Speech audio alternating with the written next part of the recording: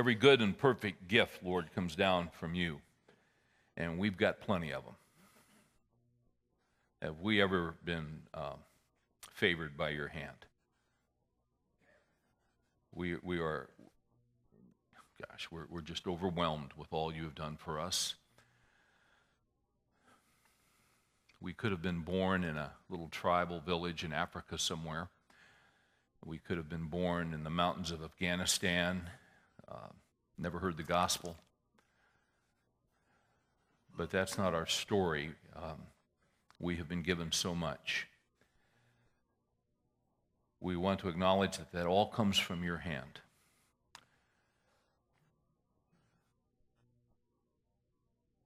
It's good just to stop for a little bit of time and just ponder that. Just think about it.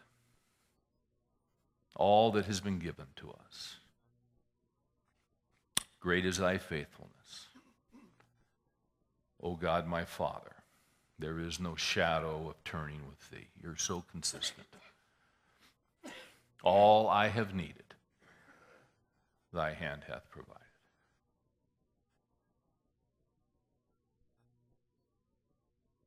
So we are grateful.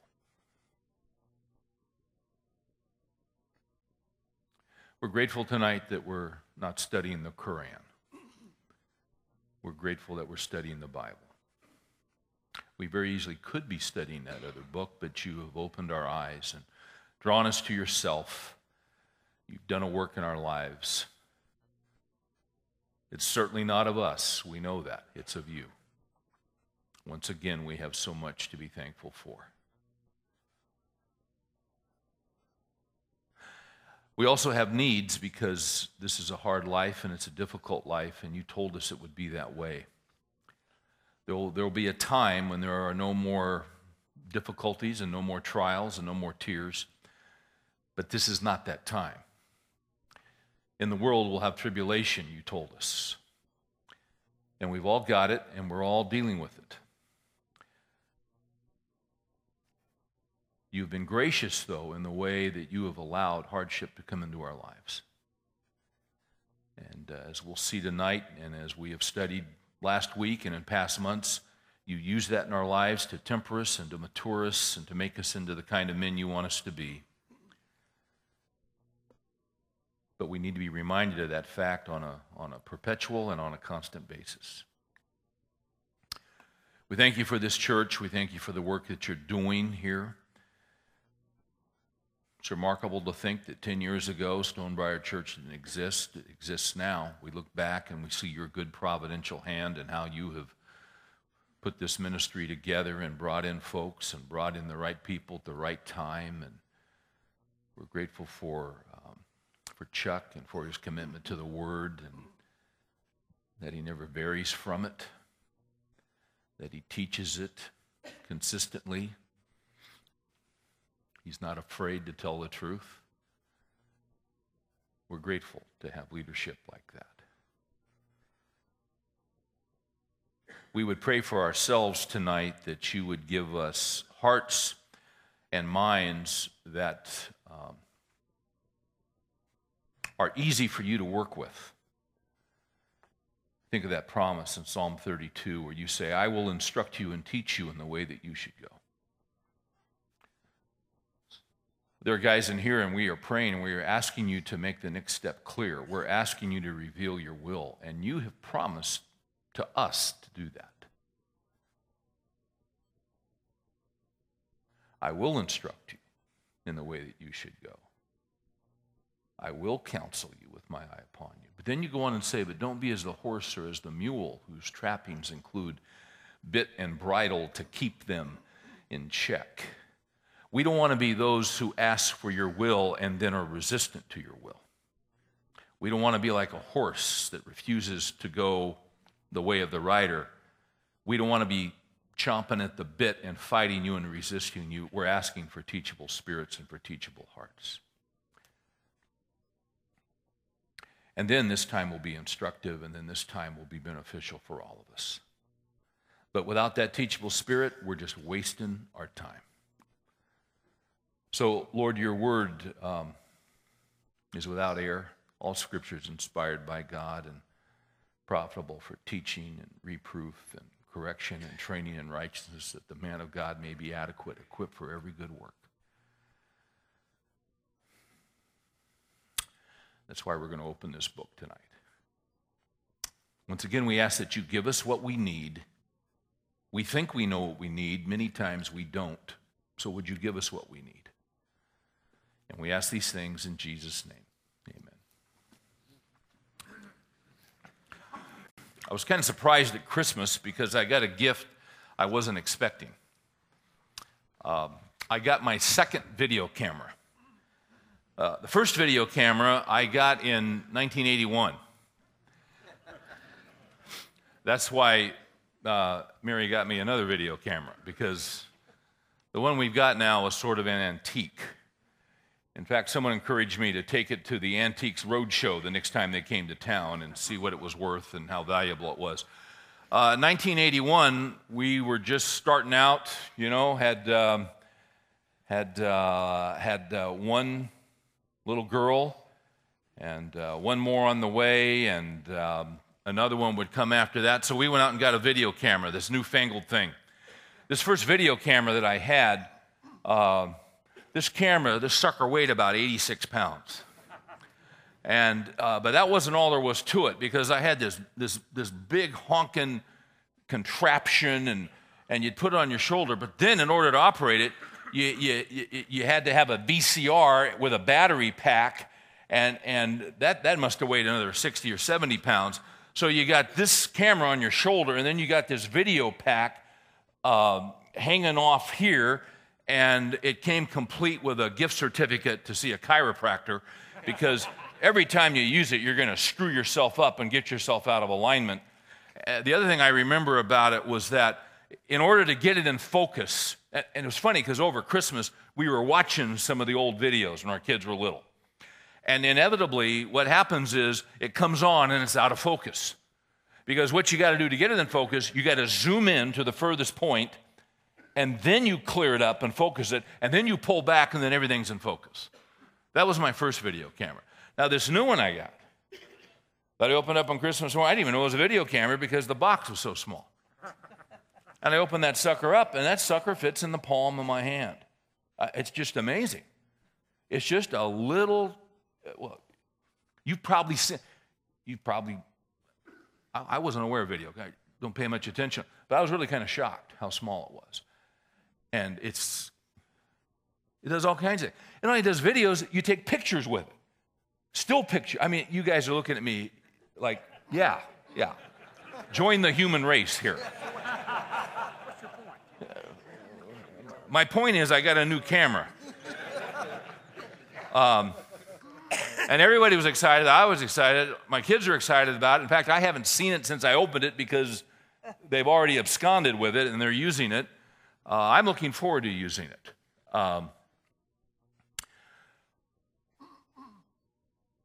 There are some things in common with the other camera, and it's all updated, and it's all high tech now, and it's got I don't know, probably some kind of hard drive, and it'll make popcorn, it'll do all kinds of stuff. It's unbelievable. But you know what? It's still got that button to zoom in and to zoom out. My other one had that. This new one has it. It's much better because it's always in focus. That's what's great. Thing about cameras is when you zoom in, when you zoom in, you get a certain, when you do a close-up, you get a certain perspective. Then you can zoom out and you get another perspective. We mentioned last week that the book of James, right out of the blocks, he doesn't mess around. He doesn't spend a lot of time on niceties. He's not asking how the kids are, how the family is. James, a follower of Christ. If you look at James, the James we're talking about here is the half-brother of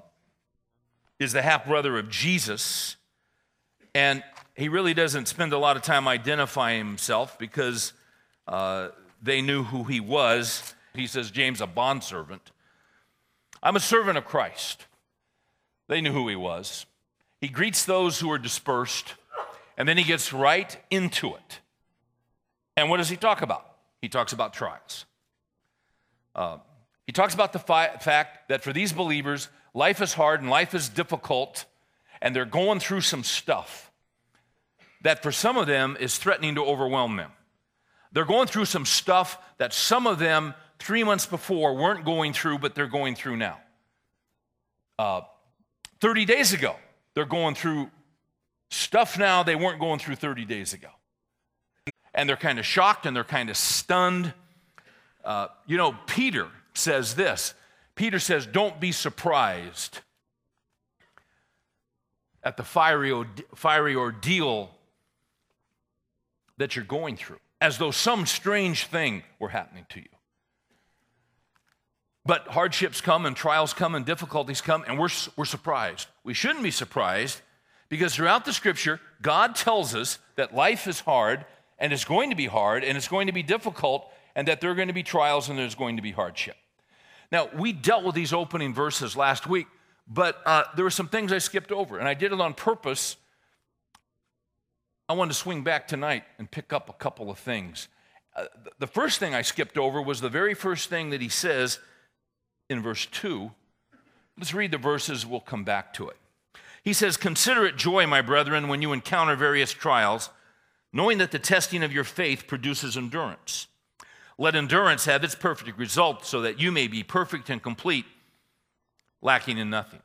But if any of you lacks wisdom," because you see, when you're going through a trial, that's when you really need wisdom.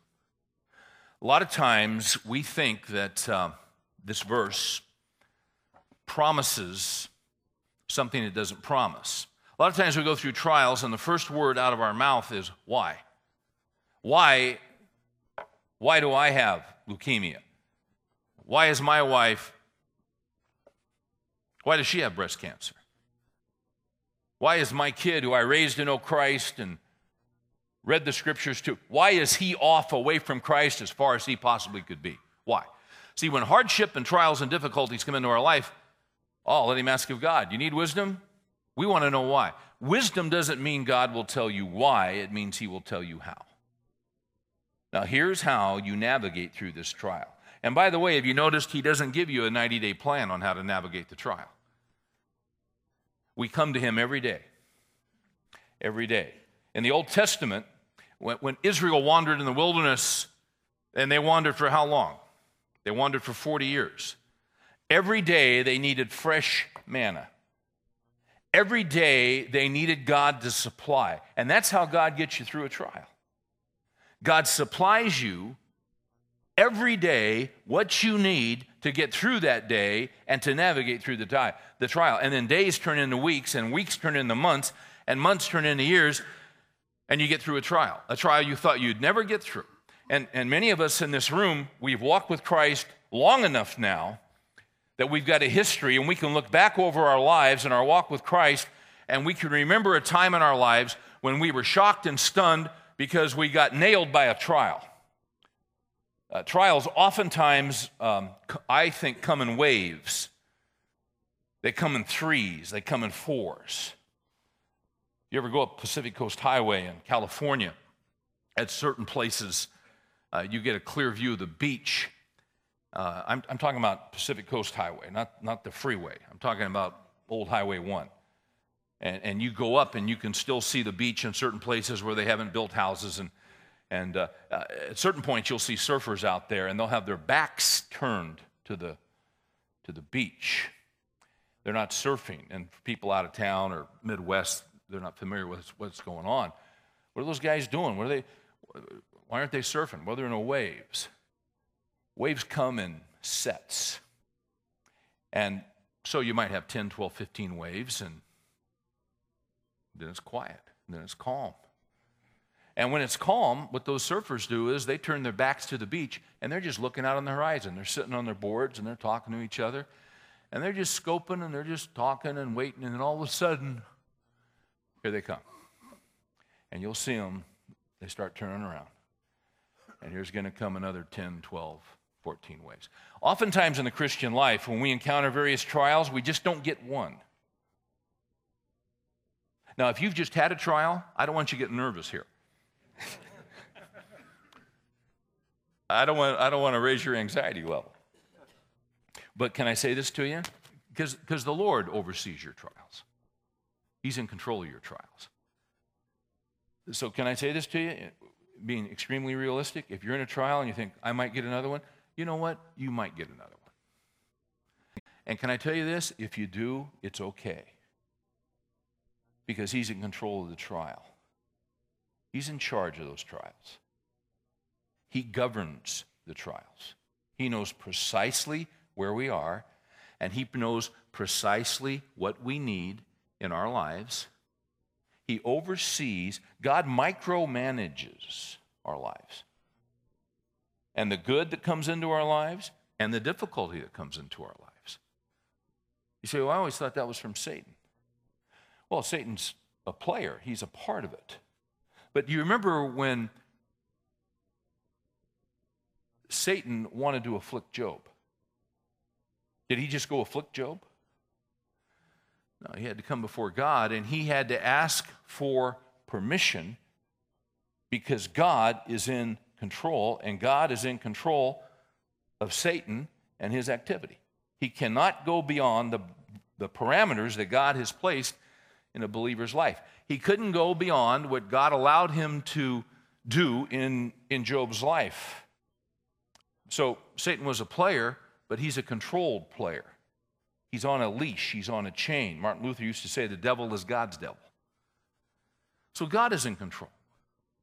But nevertheless, sometimes these things come in waves, and you'll get hit once, and it's ever been out on the beach somewhere, and it's amazing how much power is in a wave.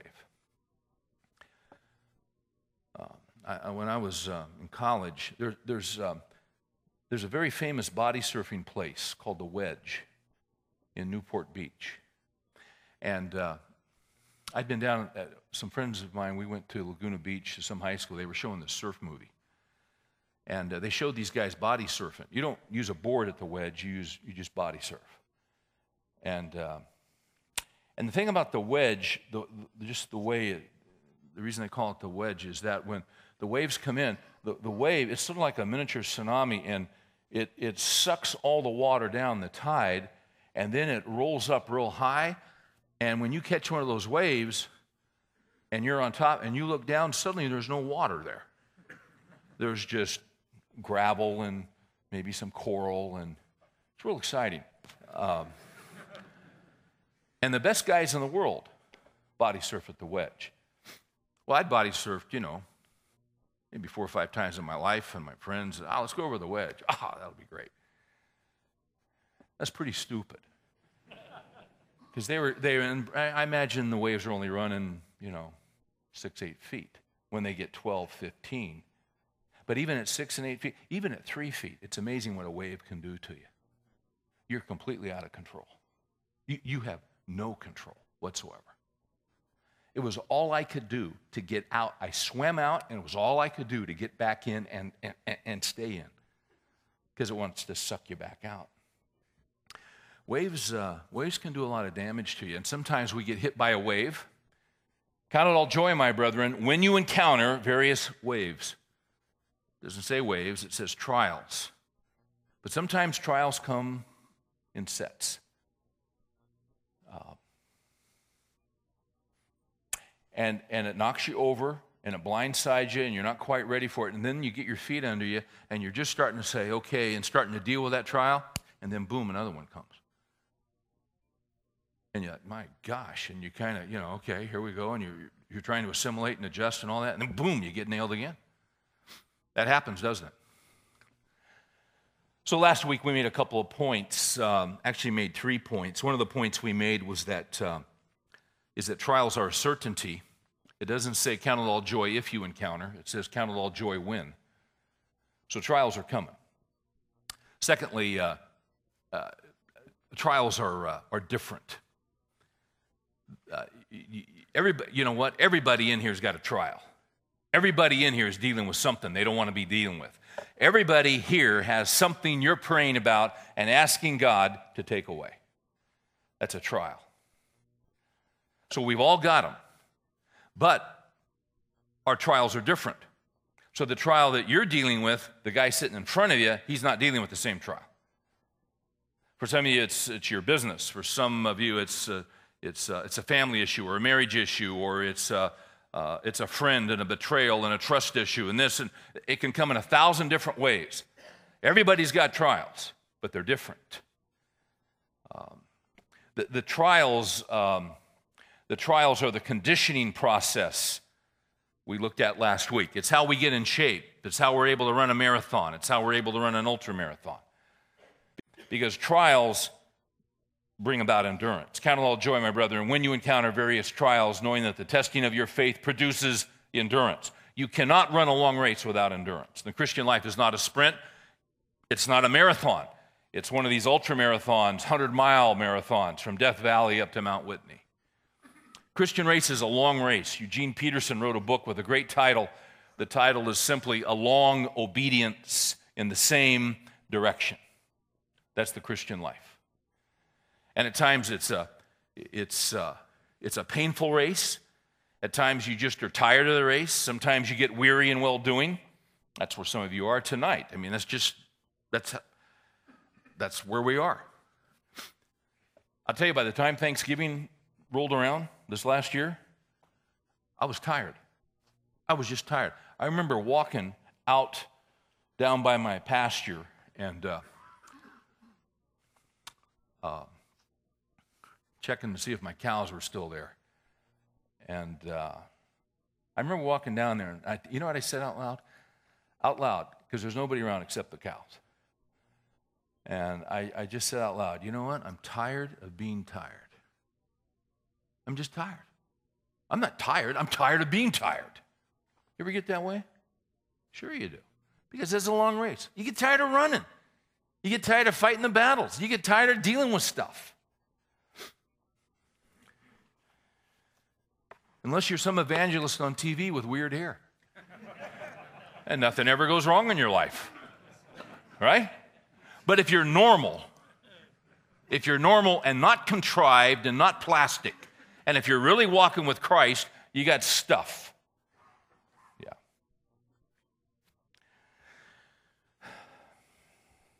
Now, there's something in this text that's weird. That doesn't add up and that doesn't make sense. Unless you've got the right perspective. Unless you've got the camera on the right setting. We're talking about trials. They come in waves, okay? Here's what it says. And this is what we didn't really hit last week. He says, consider it joy, my brethren, when you encounter various trials. That's weird. Because that certainly is not my response when I encounter a new trial. I don't think it's your response. It's not human nature for a trial to come into our lives and for us to be joyful over the trial. We're joyful when trials lift.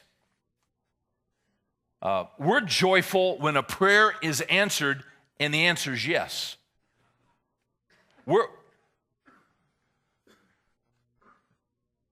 We're joyful when you get the financing for the new venture. Now that's joyful, right? But consider it joy when you encounter various trials. That's not natural. Here's what happens when trials come into our lives. Let's take our video camera. When trials come into our lives, what our tendency is, and it's the most human and natural thing in the world, the natural tendency is to zoom in on the trial. You hyper zoom. All you can see is the trial. All you can see is the disappointment. There is, depending on the severity of the trial, you might be in shock. You might be stunned. You have lost something. This was unforeseen. This was not in your 90-day plan. This was not in your 7-year strategic plan. And so you're shocked and you're stunned and you're kind of in a state of denial. And everything else is out here. Everything else is peripheral because this trial is so intense and unexpected. You zoom in on it. Just human nature. You don't want it. You didn't ask for it, but it's there. And you're having to readjust your life to the trial. You see, with trials, we zoom in. Now, how in the world, let's just be honest here, how in the world do you take a trial? How do you consider it all joy? Honestly. I mean, is this guy out of his mind? Is this book not inspired? Is this one of those places where, as the liberals would say, or the moderates, whatever that is, I've always said a moderate is a liberal in drag because they don't have the guts to declare what they really are. But anyway, is this one of these places where the scriptures aren't inspired? I remember picking up a commentary on Ephesians written by a professor at Fuller Seminary, and I remember reading along and reading just the opening and him pointing out that Paul really wasn't the author of Ephesians. Well, that's kind of interesting because it says that Paul is the author of Ephesians. But this guy had a lot of degrees, and this guy was real smart. He was so smart, he was stupid. And he gave all the reasons why Paul didn't write Ephesians. So I shut the commentary and never used it. Is this one of those places where the scriptures are incorrect? No. It's all a matter of perspective. Number one, note this. It doesn't say feel it as joy. It doesn't say experience it as joy. God has given us emotions. Emotions are part of our lives. They're real. So sometimes we're happy, sometimes we're sad.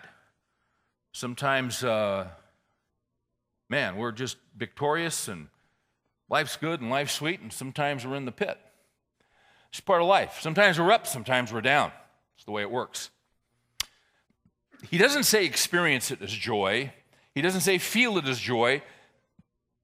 See, those are emotions. What he says is, he says consider. When you consider, you don't use your emotions. When you consider, you use your mind. Big difference. So he's not saying when a trial comes into your life, walk around and act like you're happy and act like you're weird. He's not saying that. When a trial comes into your life, it's hard, it's tough, it's difficult. If it wasn't, it wouldn't be a trial. Right? If you felt good about it, it wouldn't be a trial. This isn't what we want, but it's there. All right, so what do? And I think, honestly, there's a little bit of process here. When the trial hits, knocks you over, you got to get your feet under you. You got to get your wheels under you, and you got to kind of adjust. And because when these things happen, it's like in Psalm 42, that whole section there, he says, "Why are you in despair, O my soul?" See, when you get into a trial and these things knock you down, what happens is you got to get your wheels under and you got to go through you ever just wake up in the morning a little bit depressed? Do you? Sometimes I do. I'm just being honest with you. You know, it's been interesting because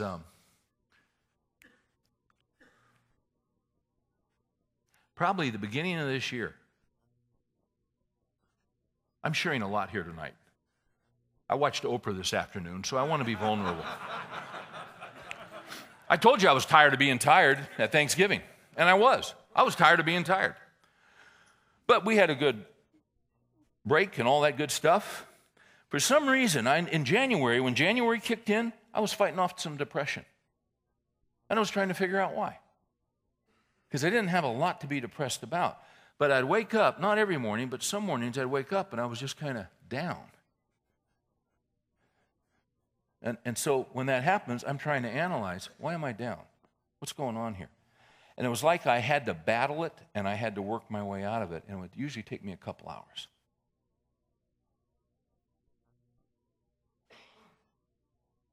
And I went through the process. I remember Martin Lloyd-Jones talking about in his book, Spiritual Depression. Martin Lloyd-Jones said, and a great man of God, he said, sometimes in the Christian life, our great problem is that we're listening to ourselves instead of talking to ourselves. And when you went to bed and everything was fine, you wake up and you got this cloud of depression. So the guy in Psalm 42, he doesn't listen to himself, he talks to himself. He says, "Why are you in despair, O my soul?" Isn't that interesting? We create a lot of our own doubts. We create a lot of our own difficulty in our minds. And a lot of times we'll hit a trial, and then we immediately take that trial. Some of us are really good at this. We take that trial and we work it out as far to its logical conclusion if everything goes wrong. And before you know it, in a matter of minutes, we're frantic. You hear the word cancer. When you think cancer, the immediate thing that we usually think of is death. A lot of people die from cancer. It's amazing today how many people get cancer and don't die. But when you hear cancer, boom, we immediately go to that conclusion, don't we? Right? How many guys in here have had cancer? Amazing how many guys. Yeah. Ed, you put your hand up. Yeah, I didn't know that. Amazing. Yeah. Yeah. And some guys die.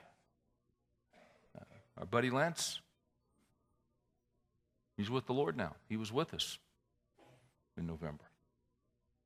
You understand what I'm saying, don't you? It's amazing. And what happens is, say you wake up, you got a little depression. What do you do?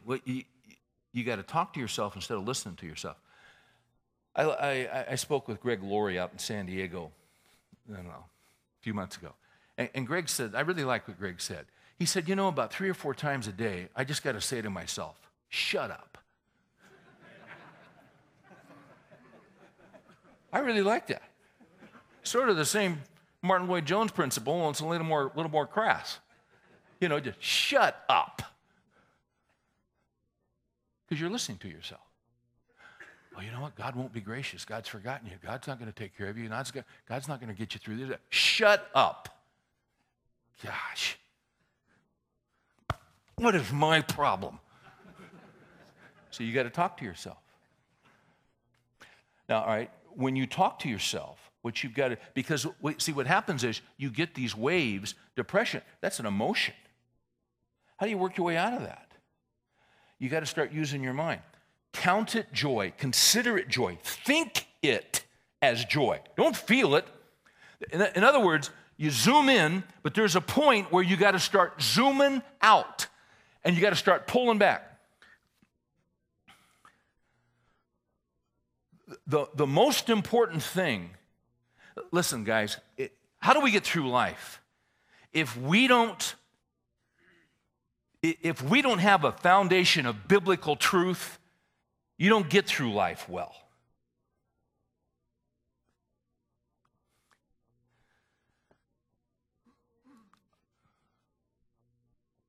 Philosophy. I mean, you read philosophy, most of these guys are just screwed up, and their lives were screwed up. They're just a wreck.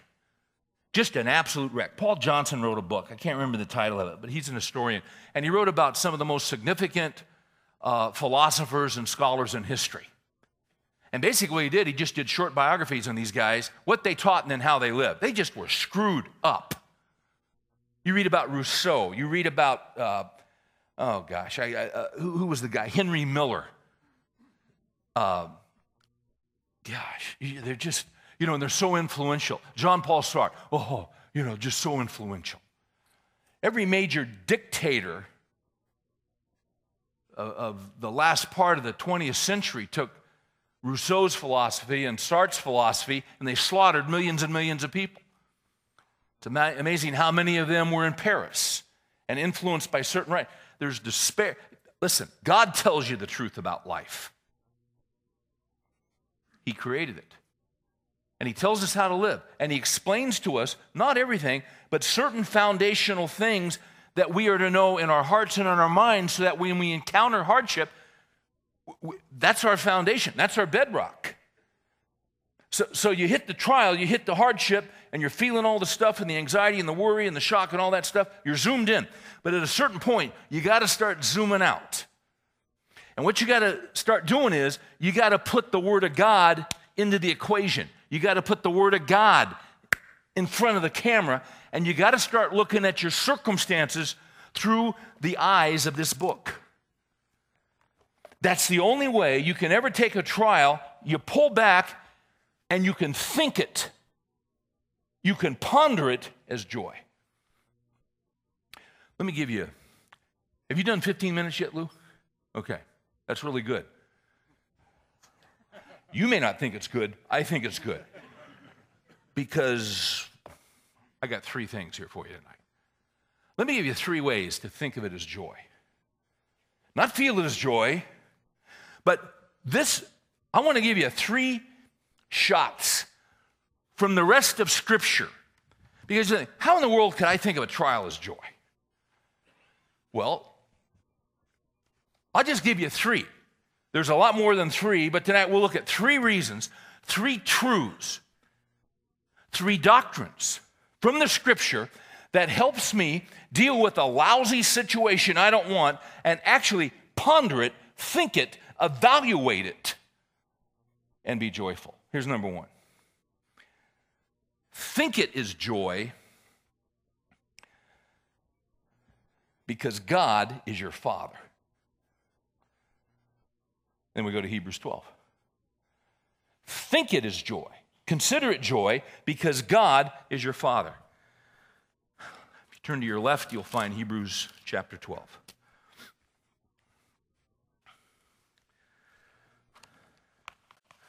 We pick up around verse 5. He says, "My son, do not regard lightly the discipline of the Lord, nor faint when you are reproved by him." I remember when my daughter Rachel was born, and first child, pretty little blonde-haired ringlets, very, very smart, very articulate. She was about 18 months old, and she's talking up a storm. Very strong-willed, by the way. Just how she was made.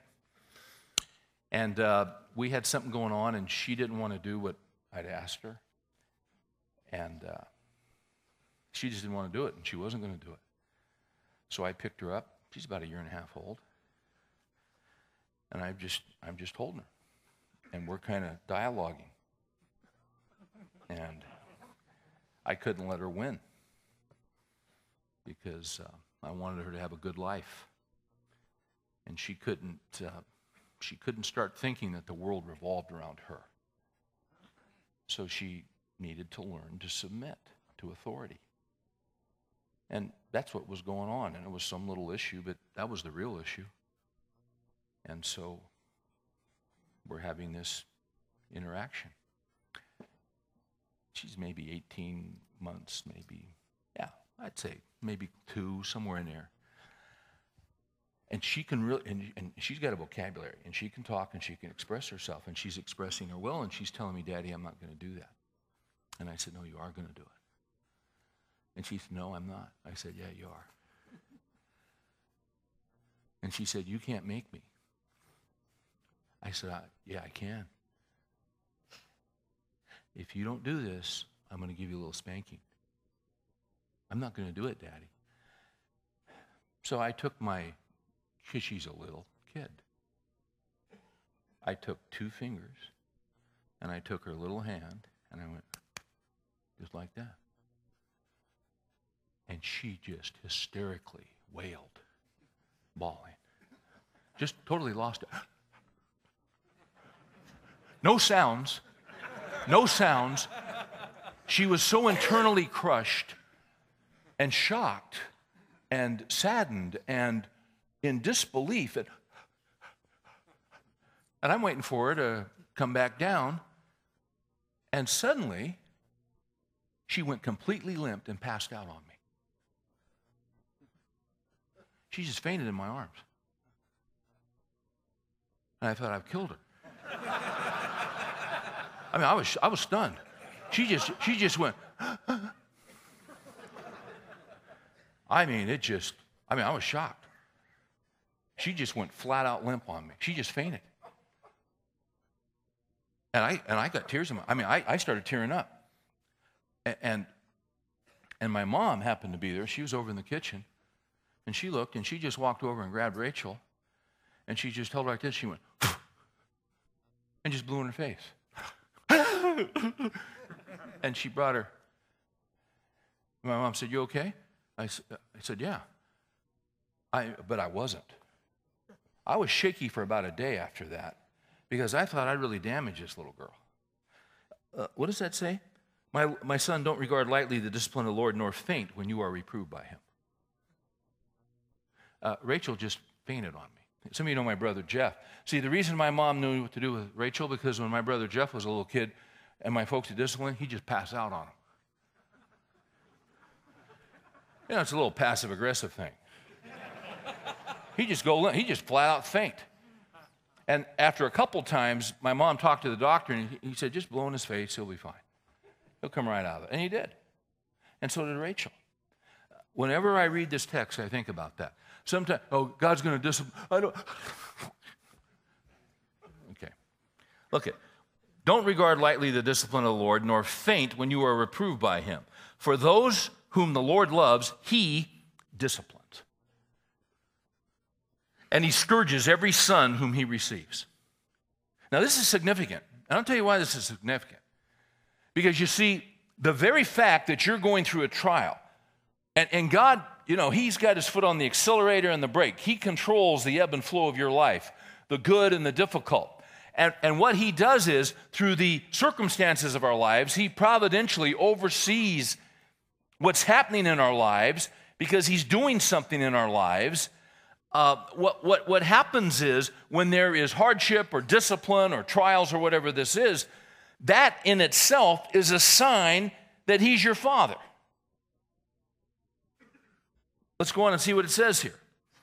It is for discipline that you endure. Now that's interesting because James says, think it is joy, consider it as a joy when you encounter various trials, knowing that the testing of your faith produces what? Endurance. Here it is again. It is for discipline that you endure. God deals with you as sons. For what son is there whom his father does not discipline? Well, quite a few in this culture. Right?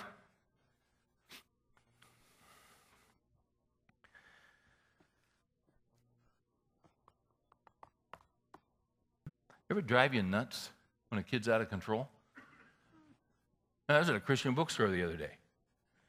I'm in the parenting section. And there's a gal with 3 little kids. She's looking at books in the parenting section. And she's got this little 2-year-old, little guy, blonde-haired, good-looking little kid, just out of control. I wanted to grab about 10 of those books and put them in her cart. Here, read these. I didn't say anything. She was just embarrassed. She was overwhelmed. She was in the right section. I'll give her that.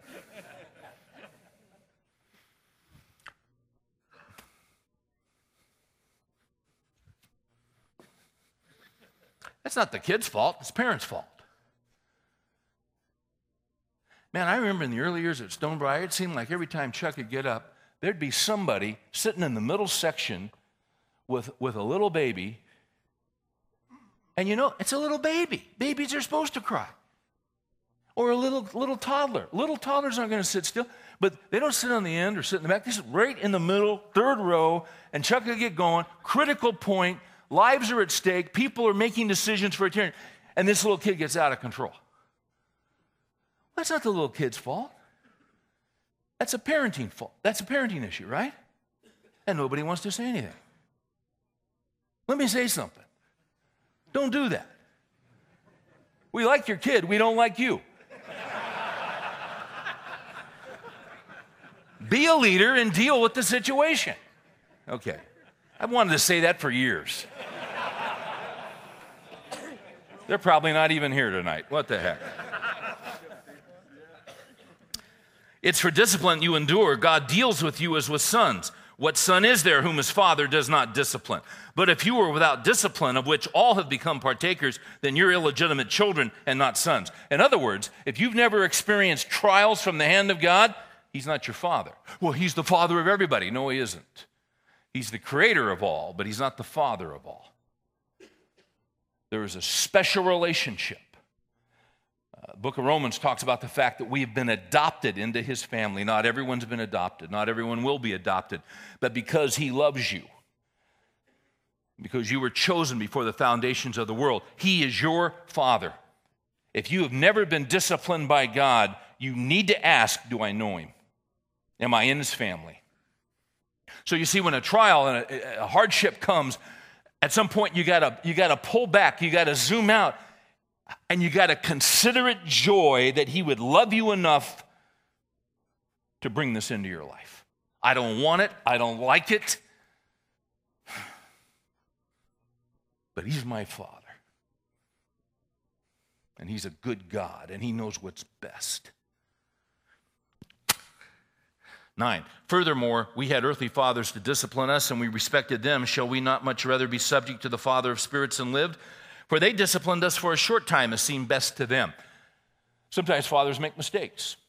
Your dad made mistakes. My dad made mistakes. They wanted to do it right. They didn't get it right all the time. Now we're fathers, grandfathers. We don't get it right all the time. We're just guys. We're flawed. He always gets it right. He never errs, ever. Ever.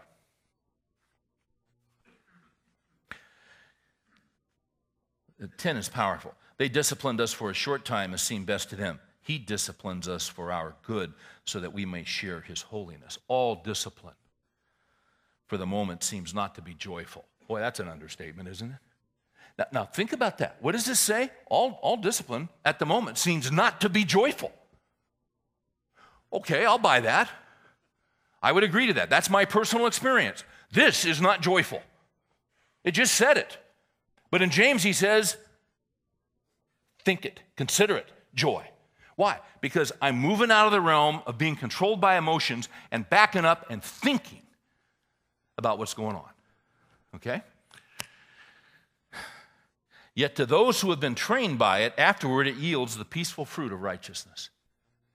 This is just good old-fashioned Bible doctrine, common sense. And people, for years and years, who didn't even know Christ, they lived off this. This is how they discipline their kids. So you got a kid in high school, and you've done everything with him, and the kid, you know, he's got a snarl, and he's got a cigarette hanging out of his mouth, and he's got a bad attitude, and he won't study, he won't do this, and we tried everything. What do you do? I mean, what do you do with a kid that just won't shape up, nothing, he just doesn't, what do you do? Send him in the Marines. You ever seen a kid go into the Army? You ever see a kid go to Marine? You ever see a kid go to boot camp? Just the kid's a loser, lousy attitude, no direction, no nothing. Just a troublemaker. Send him off to boot camp. He comes walking in 4 months later. Yes, sir. Sucker's got drive, he's got discipline, he's got a purpose in life. You've seen it 100 times. How many of you guys ever went through basic training? They do that at Disney World, don't they? And then they take you to Six Flags. And then what is it, a 4-week Caribbean cruise? They don't do that. What do? They put you through trials.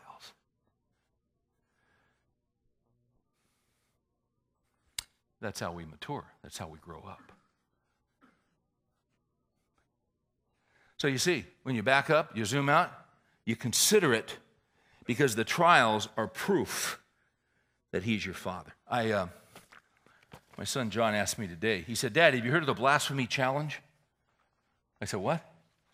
He said, go to blasphemychallenge.com. I said, okay. Maybe you've heard about this. Printed out their website. Listen to this. There's an outfit called the Rational Response Squad. It's a group of academic atheists, different writers who have published books. Give me a second. One of them is former Christian fundamentalist Brian Fleming. He's also joined by Robert Price, one of the teachers of the Jesus Seminar, which speaks against the divinity of Christ.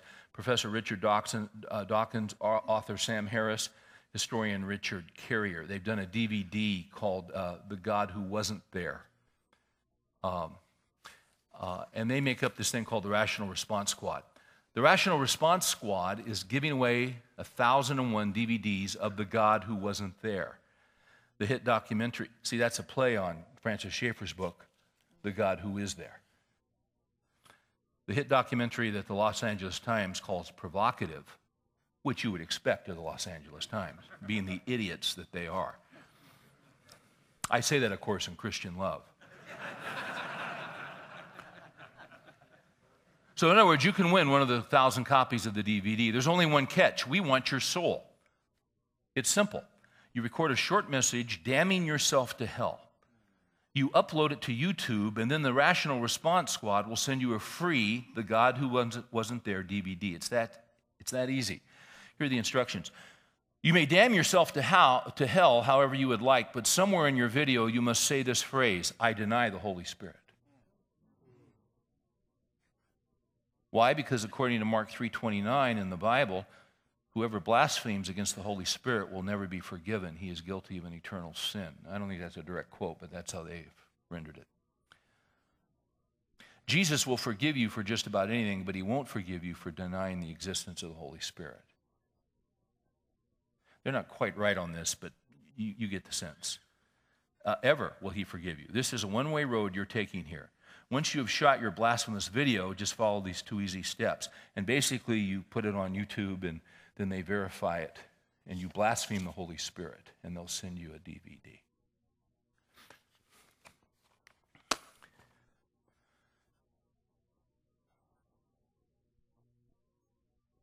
So you see, you think of it as joy next time you hit a trial.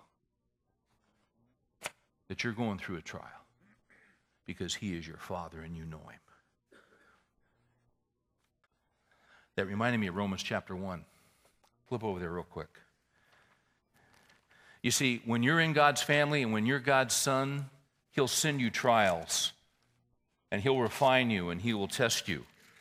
But not everyone is in his family. And you see, if you're not in his family, instead of disciplining you, you read in Romans 1, beginning with verse 18, it says, the wrath of God is revealed from heaven against all ungodliness and unrighteousness of men who suppress the truth in unrighteousness, the truth that God exists, by the way. Because that which is known about God is evident within them, for God made it evident to them. For since the creation of the world, his invisible attributes, his eternal power and divine nature have been clearly seen. Every one of these guys know that God exists. They know it.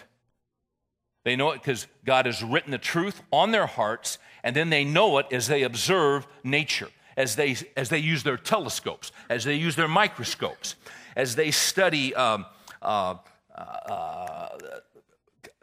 blanking, DNA. You're telling me there's no architect to DNA? That's like some Bedouin that's been out in the sand dunes all of his life on a camel, drinking camel milk and cooking on camel dung. That's all he's ever known. And he comes over a dune one day, and there's a 500 class Mercedes sitting there with the hum coming out of the hood. He's never seen anything like this in his life, and he walks over, and he looks at it, he's a little scared of it. He just kind of circles it a few times. He sees this, he pulls it, it opens, and there's a blast of cold air in the 135-degree temperature. He works up his courage and actually sits in the seat. Not only is air blowing on him, air is coming up through the seat. Because they have that now in Mercedes. And he doesn't mean to, but he hits a button and music comes out. And he thinks to himself, this is the result of time and chance. That's how this got here. Now, you see, that Bedouin isn't that stupid because he didn't go to Harvard. He's just a Bedouin. And he's going to think, who put this here? Who made this? But these guys are described here. For since the creation of the world, I'm in 20, his invisible attributes, his eternal power and divine nature have been clearly seen, being understood through what has been made so that they are without excuse. They know he's there. For even though they knew God, they did not honor him as God or give thanks. They became futile in their speculations. Their foolish heart was darkened. Professing to be wise, they became as fools. And that's what they are. Well, that's very harsh. It's the word of God. They're fools. Well, I'm sending my kid to this school and this school. How many fools are your kids going to sit under? Have you thought about that? I'm just asking, have you thought about it? I mean, it always amazes me. Oh, my kid's going to this school. Okay, great.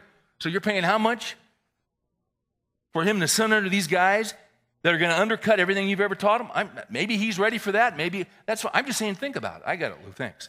You see what I'm saying? Think about it a little bit. Professing to be wise, they became fools and exchanged the glory of the incorruptible God for an image in the form of corruptible man and of birds and four-footed animals and crawling creatures. Therefore, watch this. Therefore, God gave them over. In other words, if you want to suppress the truth about God and you want to deny what's been clearly seen, you know what God will do with you? He'll give you over. You want to go that way? Go. Therefore, God gave them over to the lust of their hearts to impurity, so that their bodies would be dishonored among them. For they exchanged the truth of God for a lie. They know it's a lie. And worshiped and served the creature rather than the Creator, who is blessed forever. The Nature Channel. All they do is worship the creation. And it's an amazing creation, but it points us to the Creator. Right? So you see a special on spiders and you say, glory to God. Right? You're not medicated like I am, so you're not real expressive, but you say, thank you, Lord. This stuff hacks me off. Gosh.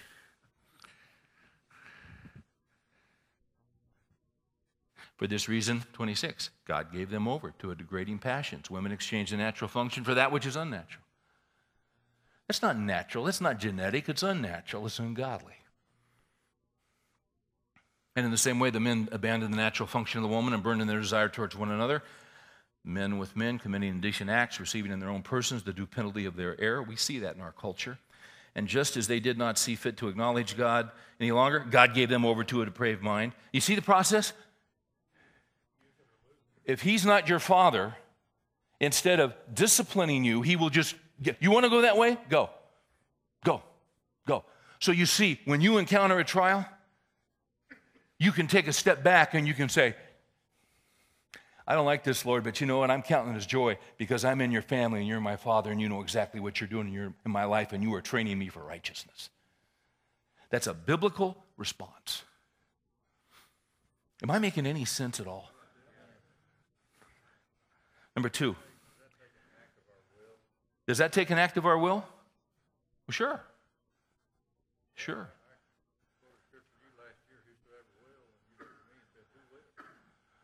Whosoever will? Regarding salvation. Well, we're talking about two different things.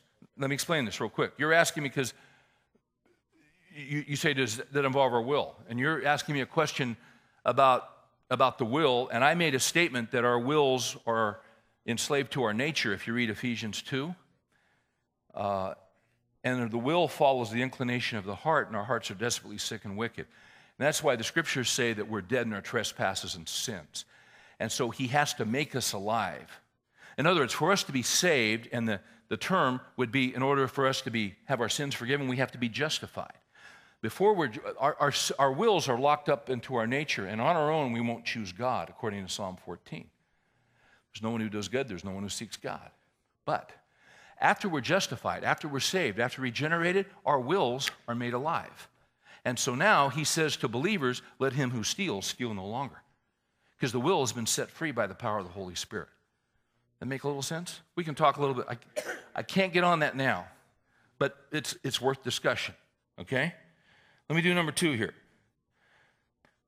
Here's the second way. And I know I'm out of time, Lou. I know that. What am I going to do? Here's number 2. Think of it as joy. All right, here's number 2. Think it as joy. Consider it joy because he's preparing to use you. You're not just going through this thing because it's the luck of the draw. You're not going through this trial just because it's a wave that randomly hits you. That's not why you're going through it. Philippians 1:6 says this, he who began a good work in you will bring it to completion in Christ Jesus. But it's a process. It's a process we go through. It's a process. So when we come to Christ and our sins are forgiven, it's justification. When we die and go to heaven, that's called glorification. There's no pain, there's no suffering. Paul won't be in his chair. Won't that be great? Lance isn't suffering from cancer. That's glorification. Man, that's great. So I'm forgiven of my sin, I'm justified. Then one day I die and I go to heaven and I'm glorified. No pain, no death. Okay. In between is called sanctification. And we're in a process of being conformed to the image of Christ. And so no pain, no gain. That's why Acts 14:22 says, through many tribulations you must enter the kingdom of God. Not some, not a few.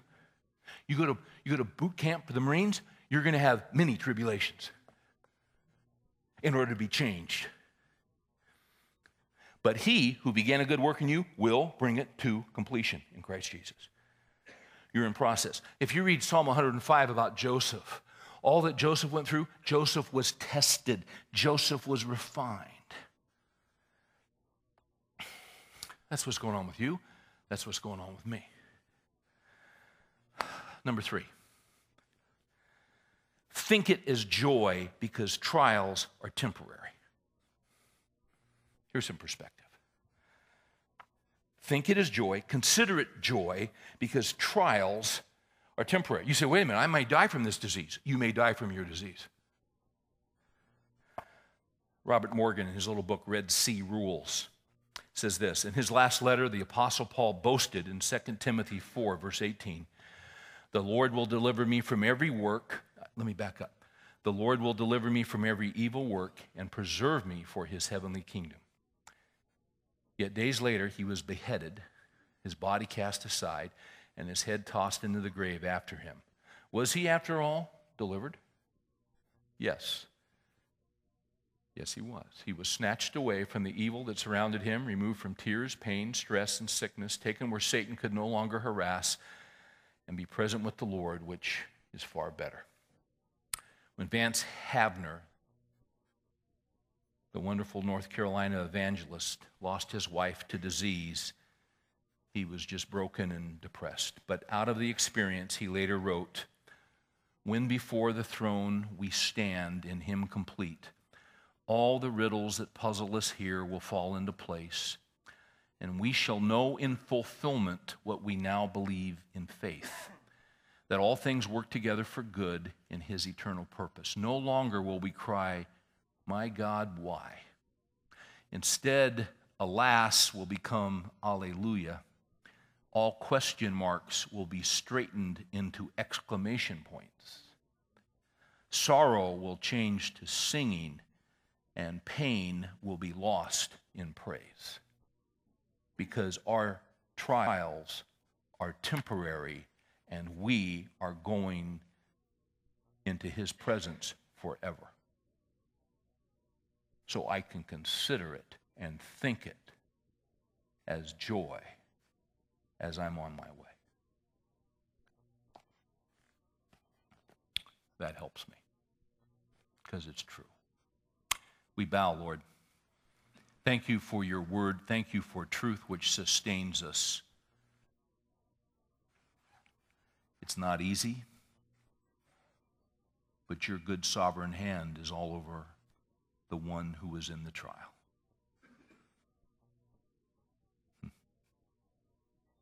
In Jesus' name we pray. Amen.